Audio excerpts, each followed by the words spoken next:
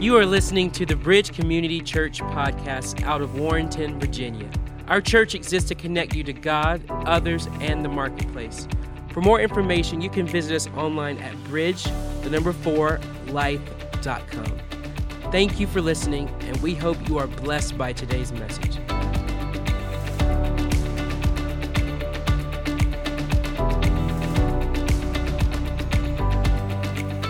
Hey, and it's great to see everybody here today. I feel like I got baptized today. I have learned, one of the ministry experiences that you learn is on the day of baptism, wear dark blue jeans. They can never tell how wet your pant legs are. But man, it was awesome. And I understand we finally got everybody a seat. We're all good. We do have a couple more folks looking for seats. So if you could make one available or two available, they are... Okay, yeah, they're trying to figure this out. And so much for ushering being an easy job. But anyway, hey, I did say this first service. I'm not saying this because of what we see here today. I'm saying this genuinely because I did it in first. I say this. I sometimes tell my wife, we pull in here and then in between services, I'll say, did you see the parking lot? And she already knows the routine. She'll say yes, but early on she would say, no, what about? I said, every time I look out there, did you see the miracle? I said, all these people have options on a Sunday. This is not the only thing going on. It's not the only thing they could have done. And look where they chose to be. That is a miracle. And I say that to you today. I know you have options. I know you could do other things, but making the house of God a priority, can I, as a pastor, applaud you for that today? Because that is a vital thing to stay hungry. Amen? Well, listen, we're going to continue on in the series called Psalms, Truths for Life, and we're working through a variety of Psalms. And so we're going to look at Psalm 103 today. It is a passage of Scripture. You say, Psalm 103, don't know what it says. Actually, as we read it, you'll see a lot of verses in there that you are familiar with. And you'll go, oh, I always wondered where that verse was located because I've heard people reference it, preachers speak about it. So we're going to go through this today. Psalm 103, would you stand for the reading of the word? It is a very long psalm, so we're only going to talk about we're only going to read the first 12 verses today. So would you read with me? Let's begin. Praise the Lord, my soul, all my inmost being, praise his holy name. Praise the Lord, my soul, and forget not all his benefits, who forgives all your sins and heals all your diseases, who redeems your life from the pit and crowns you with love and compassion, who satisfies your desires with good things so that your youth is renewed like the eagles. The Lord works righteousness and justice for all the oppressed. He made known his ways to Moses, his deeds to the people of Israel. The Lord is compassionate and gracious, slow to anger, abounding in love. He will not always accuse, nor will he harbor his anger forever. He does not treat us as our sins deserve or repay us according to our iniquities. For as high as the heavens are above the earth, so great is his love for those who fear him. As far as the east is from the west, so far has he removed our transgressions from us. Now, Holy Spirit, I pray as we study the word that it opens our minds and influences our hearts, our values, and our expressions of life. And more importantly, don't let it just fill our head. We pray, God, that we adopt those values of your word into our heart. In Jesus' name, and everybody said amen. Amen. The Lord bless you and be seated today. So as we were reading that text, you may have saw some familiar scriptures that you have referenced or other people have referenced. But what I want to do, as I always do, is provide a little bit of context surrounding this particular psalm and also some of the choice words that David used in this particular psalm. We know that David wrote Psalm 103. We know that. But here's what we don't know. While the psalm has a lot of rich insights, we don't know specifically the circumstances under which David wrote it. So many of the psalms We're able to find out the background, like what was unfolding in David's life and what was happening. But this is one of those Psalms, we don't get the details, but you can kind of read it and get some indications about this, because it's easy to see many of the events in David's life incorporated in this. And so many people believe that this was one of the Psalms he may have written well into his years, like towards the later, as you look back, because you see some of the verbiages and things that he's saying. He's obviously experienced this, and I think many of you are aware of some of the circumstances that David went through in his life. And so this is sort of I call end-of-life reflection. It's not a deathbed confession. It's not a deathbed experience, but David is up in years. He's experienced a variety of setbacks, tragedies, sin, and consequences, and being restored, and all these kinds of things. And the Psalm seems to indicate that he wrote this after many of those experiences. Now, for those who are new, what we want to do is I want to set this up, because I gave this a couple weeks ago. In the book of Psalms, it's actually 5 books. And if you go in there, you'll see in some of your headings, it says book 1 and then a series of Psalms, book 2. And so it parallels the Pentateuch, which is Genesis, Exodus, Leviticus, Numbers, and Deuteronomy. And so what I have been doing in this series is we've been choosing a psalm from each one of those books, so to speak, inside a psalm. So today we're on book number 4, Psalms 90 through 106. So you can see the emphasis is the desert and God's ways. And certainly this psalm talks a lot about God's ways. And we believe, like I said, it has reflecting on a lot of the experiences that David learned the hard way. How many know the desert is a place that you learn everything the hard way? Okay, it's a school of hard knocks. And so the points that I have today necessarily aren't takeaway points. They are points that set up the information inside of that particular verse. So note that the points aren't necessarily highlight points. They are giving us a direction about what that verse is speaking about, and I'll unpack it. So everybody with me, let's read number 1. Spirituality begins with our interior world. No one could have written it better than this is David, because he obviously understood when the interior world in a person's life falls apart, the exterior world soon follows. And David experienced that firsthand. But he also understood if he wanted to order his public life, if he wanted to order his external world, he better get his internal world correct. And we had Pastor Ben spoke on Psalm 51, which is a great psalm of repentance, where David understood, I got to get my own world in order. I need to get things right with God, because everything around me is collapsing. And he says here, praise the Lord, my soul, all my own in my inmost being. Everything starts with our internal world. Everything we see that bleeds out of our life into the external world is a manifestation, an overflow of what's going on in the internal world. You go into the New Testament and you would be amazed. The number of scriptures that talk about the mind. Be transformed by your mind. Set your mind on things above. Love the Lord your God with all your heart, soul, mind. Why? It all begins with the story that I have playing in my brain. And if I can't get that story right, my external world is going to not be right. And listen, this is why some people need to go to counselors, because something has happened in their life and they begin to tell themselves a story about that circumstance, and it might be off, it might be confusing, it might be not totally accurate. Did you know that we can tell ourselves stories that aren't redeeming? We need to tell our story in such a way that there's an acknowledgement of what went wrong. But if you're not careful, you'll phrase the story in such a way you don't even think God can help you. And so it's important to go, yes, that happened, but I also know what God can do, how God can. It's not talking about denying reality. It's understanding how God can play out things in my life. And so sometimes having a counselor can help a person to unpack all that and bring back the fact, what does God have to say about your circumstance? I've heard what you said. What does God say about your life?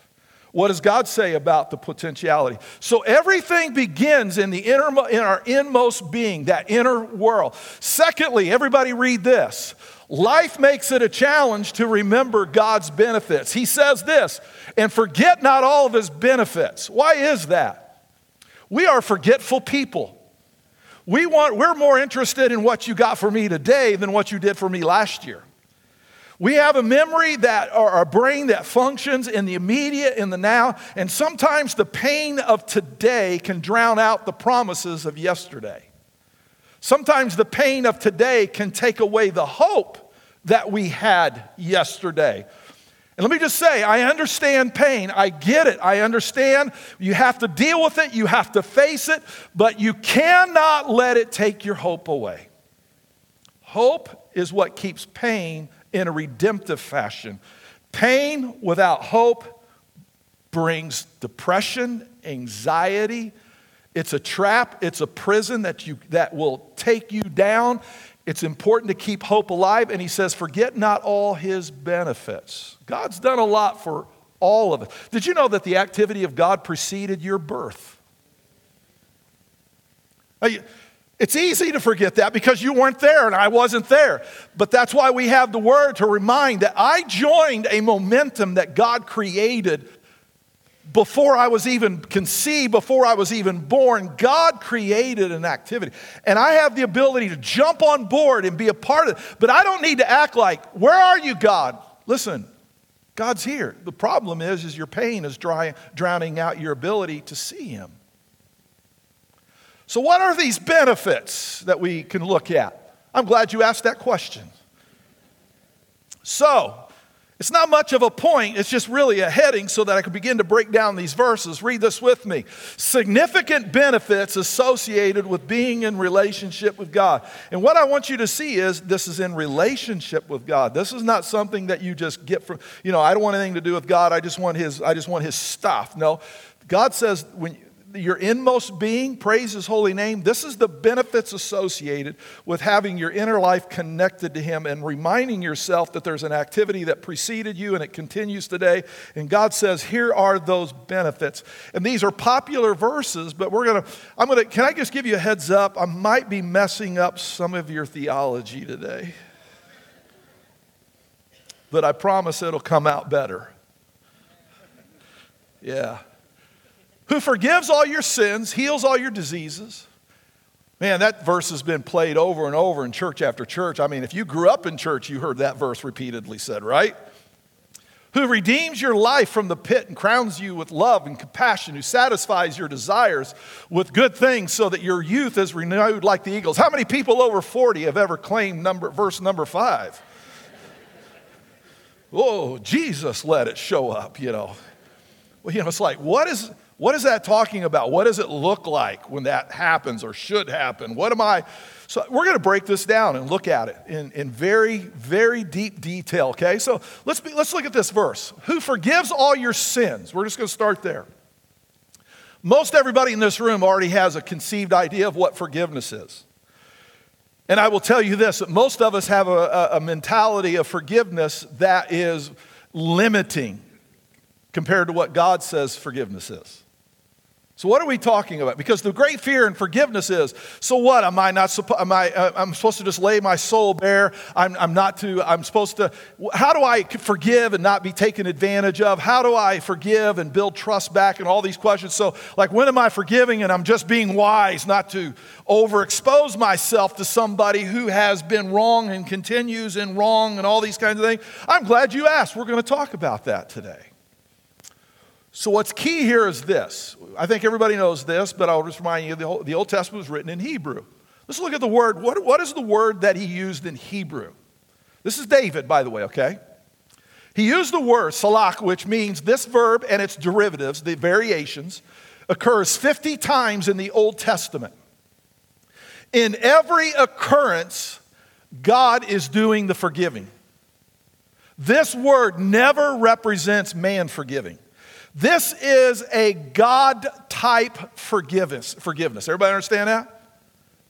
This is the big magnitude of the forgiveness. This is the big one where he says, I can wipe away everything as if you never did it. And so he actually expands on this a little further But I want to give you this word as it relates into the New Testament. Because there are stories that you have read that you don't realize are connected to the verse that we read in Psalm 103. In Mark chapter 2 and in Luke chapter 5, there's a guy, he gets lowered down from the ceiling, remember that? And everybody's packed, it was like Bridge 1.0 service, it's packed and people... We're the 2.0 version of, anyway. So there's this, and Jesus says something. He says this, your sins are forgiven. And the Pharisees and Sadducees come unglued. You can't do that. Only God can. And Jesus says, well, this man will get up and walk.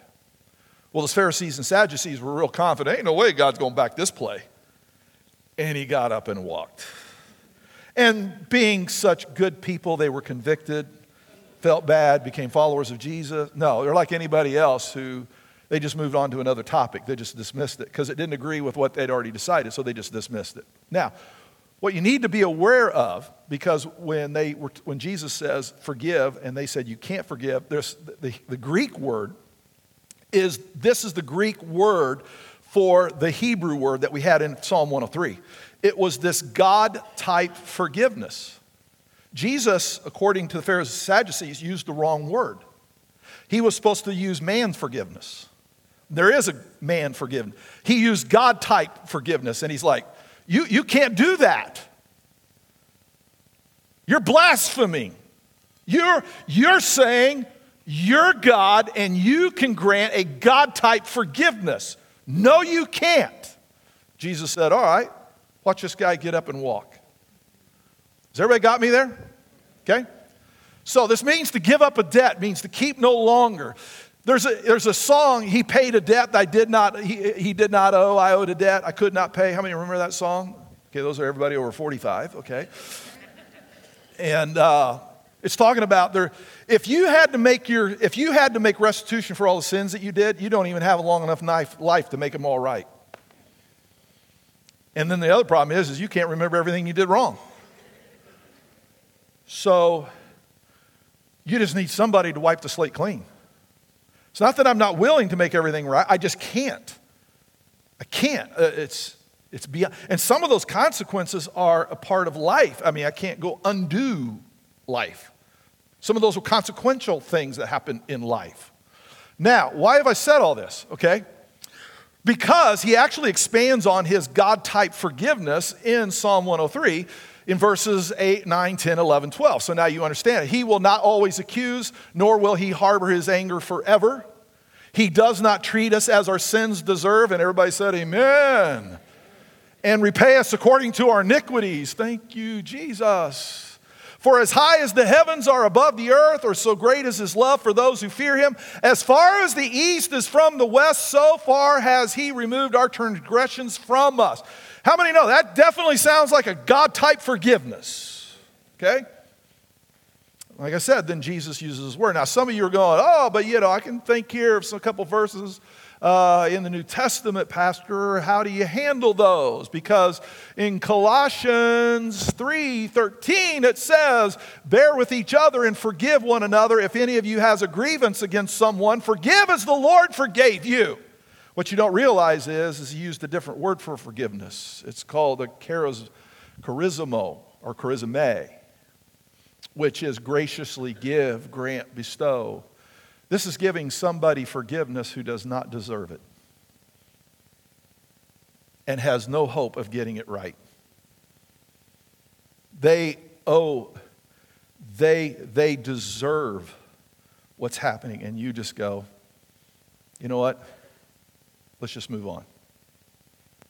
I forgive. Let's just do that. It's grace. Does everybody understand that? It's a gracious act. It's not reflective of the person receiving the forgiveness. It's a reflection of who you are. Forgiveness is not something that you grant because you think they deserve it. Forgiveness is something that you give because that's who you are. Ooh, sometimes we always want to make forgiveness about whether they deserve it or not. No, you forgive because that's who you are. So, now to mess up your theology that I helped you to see, there's two different words of forgiveness in the New Testament. There's a God-type forgiveness, and then there's this man's forgiveness. You would think that I'm ready to move on to the next point. Wrong. Jesus had a drop the mic moment. How many know the Lord's Prayer? Our Father who art in heaven. And then he says, forgive us our debts as we forgive those who are debtors. Right? But you say, oh, well, that's that charisma. No. He now says, I want you to practice the God-type forgiveness. God, I was having a hard time with charisma. And he raised the bar. I want more forgiveness, he said. And you got to remember, the Romans are occupying. The Romans are ravaging the nation. They're destroying it. This is written by Matthew, who was a tax collector, who was a traitor, who has now accepted Jesus as his Lord and Savior, and has, quote, unbetrayed his country, but now he's betrayed Rome, right? And so he's actually offended both sides now. If there's anybody who needed God-type forgiveness, it's Matthew. Matthew did not change the word and get it wrong, because we have other places where it's recorded, and it was always this God-type forgiveness that we are called to practice. I told you I was going to mess you up. And we all thought we had this figured out. And God says that bar is way higher than you think it is. This is why Jesus taught in John, they'll know we are Christians by our revenge. I know it doesn't say that. But man, are there a lot of Christians who no, they're Christians by their love. I'm going to say something I didn't say in the first service. And the only reason I didn't say it in the first service is because I just now thought of it. I just believe in being transparent. Sometimes as Christians we pray, and we pray for revelation because we have somebody in our life that's making us miserable. And so we pray, God, reveal it. And what we're praying, listen to me, is destructive revelation. And God wants us to pray constructive revelation. Not go get them, God, expose them, show them for who they are. No, God, please reveal this in a way that they have a chance to repent. Please, God, reveal this in a way that their home's not destroyed. Please, God, reveal this in a way that people don't fall away. God, be merciful in how you do this. Don't just reveal. Because let me ask you this. What if God just decided to play all the cards on us? We would all be in trouble, right? So you pray for constructive revelation, not destructive. Go, get him, God. Show him who's boss. No, show him who Savior is. Show them there's still mercy and repentance and forgiveness today. And everybody said amen. Amen. All right. So notice the debts. That which is legally due. So this is a forgiveness. You're owed. Nobody disagrees. It's a legitimate debt. And you just go, we're good. But we're good. We're good. No debt, no payback, no expectation. We're good. I won't even ask you to say amen because I know that stretches all of us. Amen. Oh, yeah, come on. Yeah. All right. So, pastors can always tell when it's time to turn the page. So then he goes on and says, and heals your diseases. This is a mending, a curing, a make whole. And he says this in relationship to diseases, which is a broad term for a variety of ailments. So this goes beyond physical ailments. This means that God can heal any part of my life, whether it be mental, emotional, spiritual, physical. He is a God who can bring wholeness back to my life. He's not a one-dimensional healing God. And sometimes we trap God into these thoughts that he has to touch me physically. God can heal a broken heart. God can heal a tormented mind. God can take away your anxiety. I so appreciated the testimony that you heard from one of the baptism candidates today, talking about God has a way to help you with anxiety and depression. It's just not physical. God can touch wounds that nobody sees. Nobody. Then you go on, he says, who redeems your life from the pit. What's important here is this. There's no way out of the pit because you have no way to pay what needs to be paid to get out of the pit. You are in, we use this phrase, in over our heads.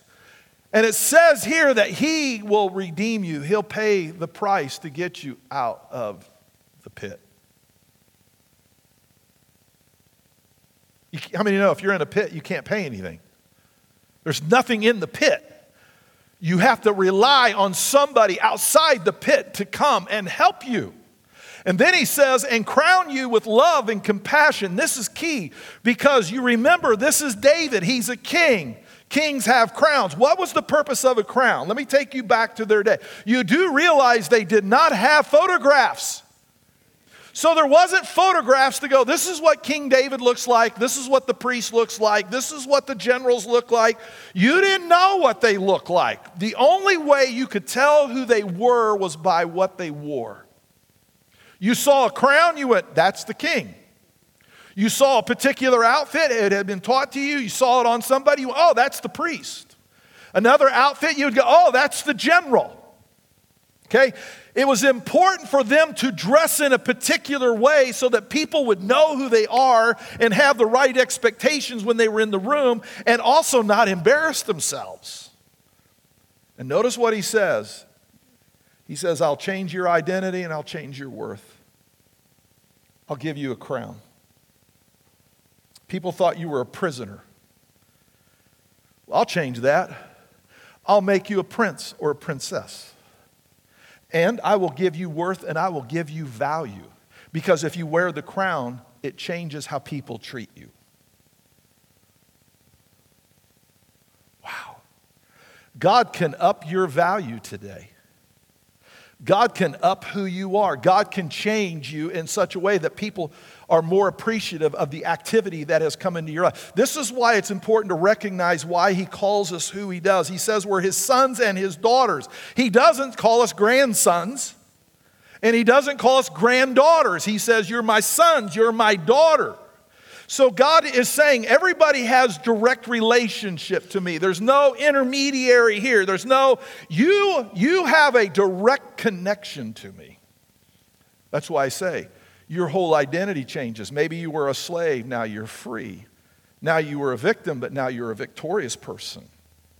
You were considered a tormentor, but now you're free from torment.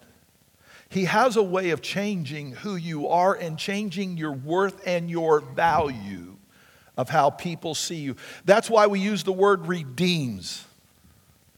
There's a person who owes a mountain of debt. He says, no, because that's already been paid, so I guess you're going to have to call them something else.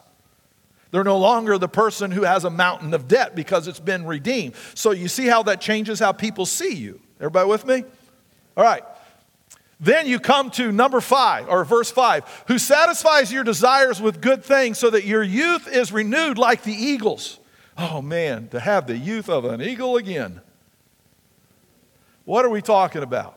This is interesting because if you pulled back from this verse and just looked at it from more of a neutral standpoint, knowing that David wrote this, you would have expected him maybe to use a sheep, was one of his favorite animals. You would have expected him to make a reference to a lion.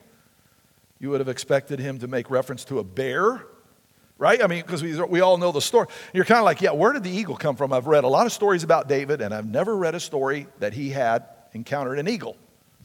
So why does he come up with using an eagle? Well, I'm glad you asked that question this morning. I'm going to answer that. Now, I know we have bird experts in the room. And with what I'm about to say, you're going to think, oh, pastor's into birds. No, I'm not. I did enough research to know what I'm talking about this morning. Here's what I know about birds. I like chicken.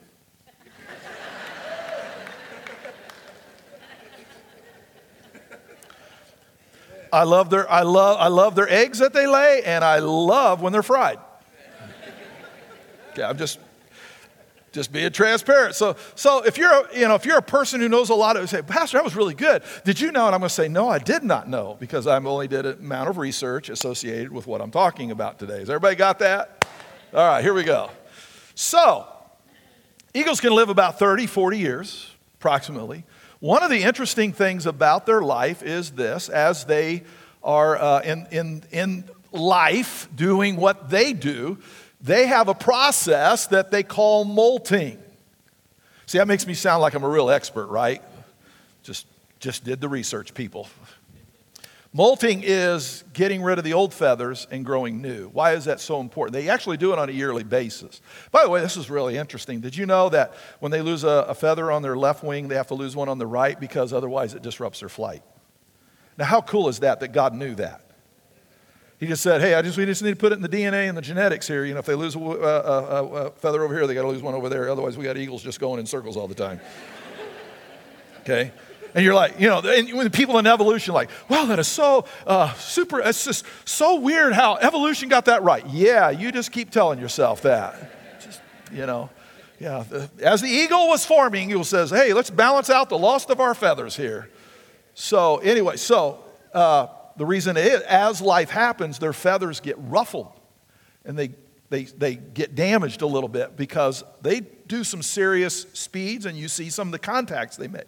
So in order to maintain their aerodynamic and their speed, it's important they get rid of these old feathers and get new ones. Otherwise, it creates a drag on their flight. So that's why sometimes you see a photo and the eagle's somewhat ruffled. Okay? It is entering probably into that molting time. It'll be shedding those feathers so that it can get back its sleek dives and everything that it does, okay? Are y'all starting to see the point here? We get ruffled. Our feathers get ruffled. And we need to be renewed like the eagles. There are some things in life that you just have to let go of. But did you see what they did to my feathers? Yeah, I did. And I'm telling you that if you don't shed those feathers, it's going to disrupt your flight. And if you're not careful, you'll start going in circles. And God wants to get you back to soaring. And God wants to get you back to where you were. And you're going to have to drop those feathers and let Him grow some new ones. Those feathers just need to be dropped. Let it go. I told you I was messing with your theology today. Everybody wanted to hear how we could get our youthful step back. I'm telling you, He wants you to fly. But in order to fly, we have to let some feathers go that have been disrupted, by other people. It's been disrupted by life. You didn't do anything wrong. They did it. It was them. It was their circumstance. It was their fault. Let it go, or you won't be able to fly.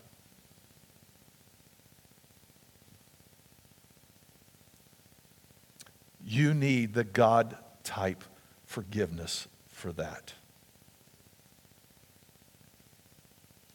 I have one more point, but I'm not doing it. You know why?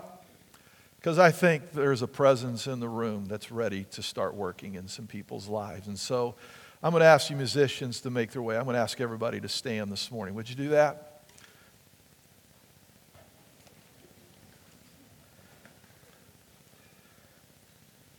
And as I wrap up the service, I could have easily put in this last point.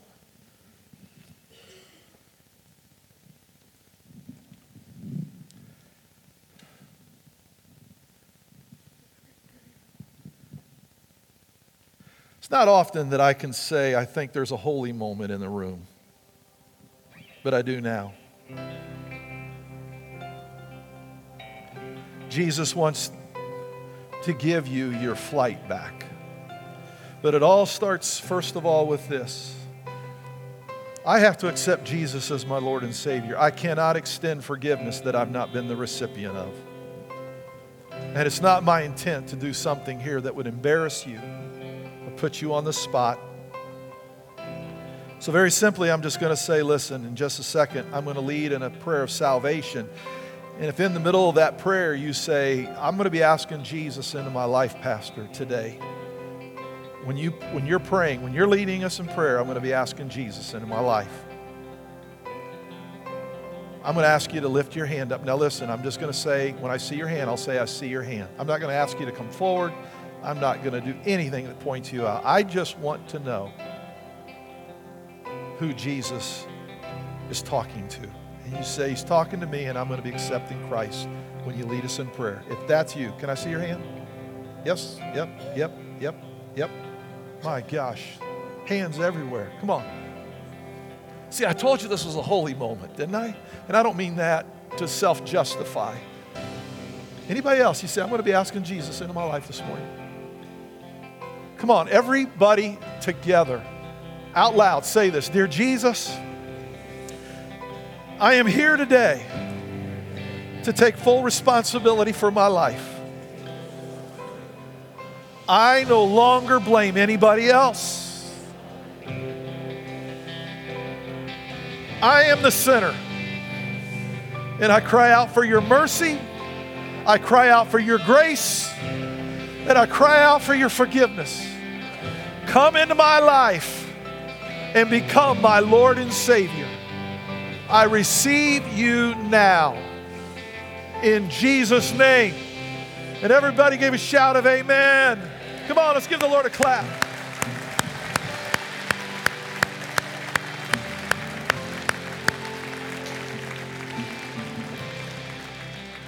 Hallelujah.